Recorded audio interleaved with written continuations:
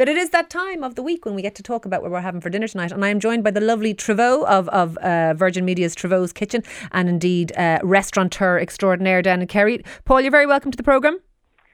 Ciara, I just wish we spoke to each other every day. The introduction you give me every time just makes me feel so good. Well, there you are. The greatest. I am. I do like to make people feel good about themselves. It's part of my thing. You're very welcome, Paul. Tell me what we're having for dinner tonight.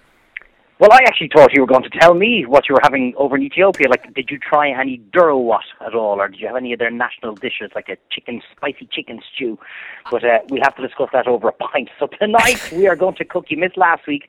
We did amazing lamb stew stroke curry. Tonight it's all about simplicity with Trevo. So I want everybody to go down to their fishmonger and ask them for a 3 to 4 pound either haddock, cod, pollock or hake or something like that. Tell them to gut it and scale it, and that's all you have to do. Bring it home, put it onto some tin foil, a little knob of butter in the cavity, a sliced lemon in the cavity, a little bit of fresh parsley in the cavity, a glass full of white wine, salt and pepper, seal up the tin foil, put it on a tray, bang it into the oven. 180 degrees, 20 to 25 minutes, voila! Dinner is cooked. You have now just cooked yourself a perfect whole fish. And then you take it off. Will the fishmonger scale it? Will it take off the slimy silver scales? Yeah. It takes off the whole scales. Most fishmongers have them scaled already, but just make sure they do. Never cook a fish with the scales on it because you'll be eating them for the whole day. So just make sure most of them have it done already. Tell me this. Double check. So this is a whole fish that we're sticking in the oven. We're wrapping it up with butter and lemon and wine. It does sound very delicious.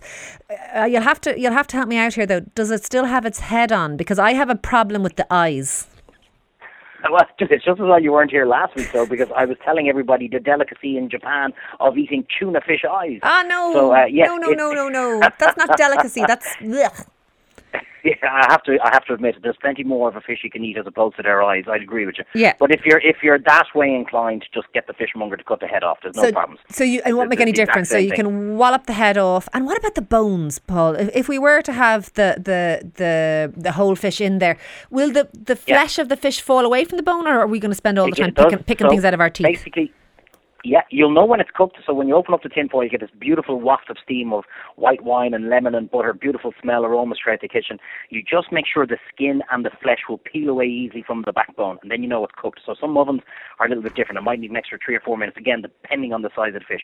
But once the flesh pulls away from the bone, it will literally come off straight away. So all the bones will be left in the tin foil, and all you're taking off is fish. Use a little palette knife to kind of help it pull it away. Perfect. So you're saying, if I'm trying to visualise this, that I could actually nearly pull out the spine bone, if that's what it's called, and that all the other little sidey bones will come away with it, like in a cartoon. Yeah, exactly. So all you're left with is the fish. So it's actually on the Virgin Player. I did it in the Trevo's Kitchen series, but I actually stuffed mine with rice. And the rice it was already cooked rice, so that kind of heated up and steamed up inside it. So it was a one kind of pot wonder, if you want to call it, like that. But to make it less complicated for people, just do the fish for the first time. Then you can stuff it with cooked rice. So you can put stuff in the cavity, that the way you stuff a chicken, kind of. I'm showing my ignorance here, but that kind of idea. Yeah, but make sure the rice is already cooked if you're doing it like that. So you won't be able to cook rice in it, won't be in it for long enough.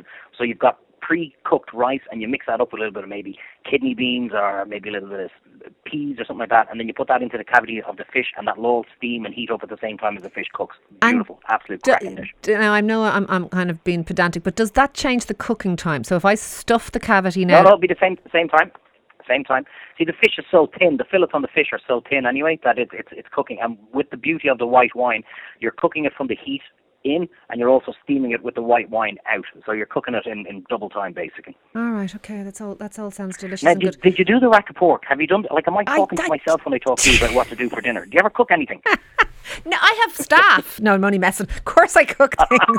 Of course I cook things. But I haven't cooked the rack of pork yet. But I still have more questions on the fish, because people are scared of fish because they're afraid of, people give out. There's all this food snobbery. People give out about people cooking fish, that they've overcooked it and all this kind of thing. Or equally, I love an old bit of dill or garlic or coriander or something, and people say, oh no, you just drown the flavour of the fish. Can you not season fish without ruining it?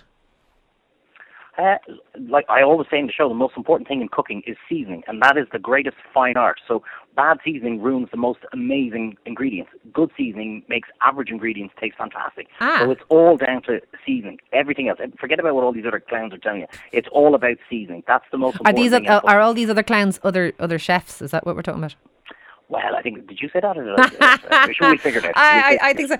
Look, thank you. I think that does sound very delicious, and I don't think we eat enough fish as an island nation. And fish, I'm actually a big fan of fish, but thank you very much. That's Paul Trevaux there. Unfortunately, he's just gone.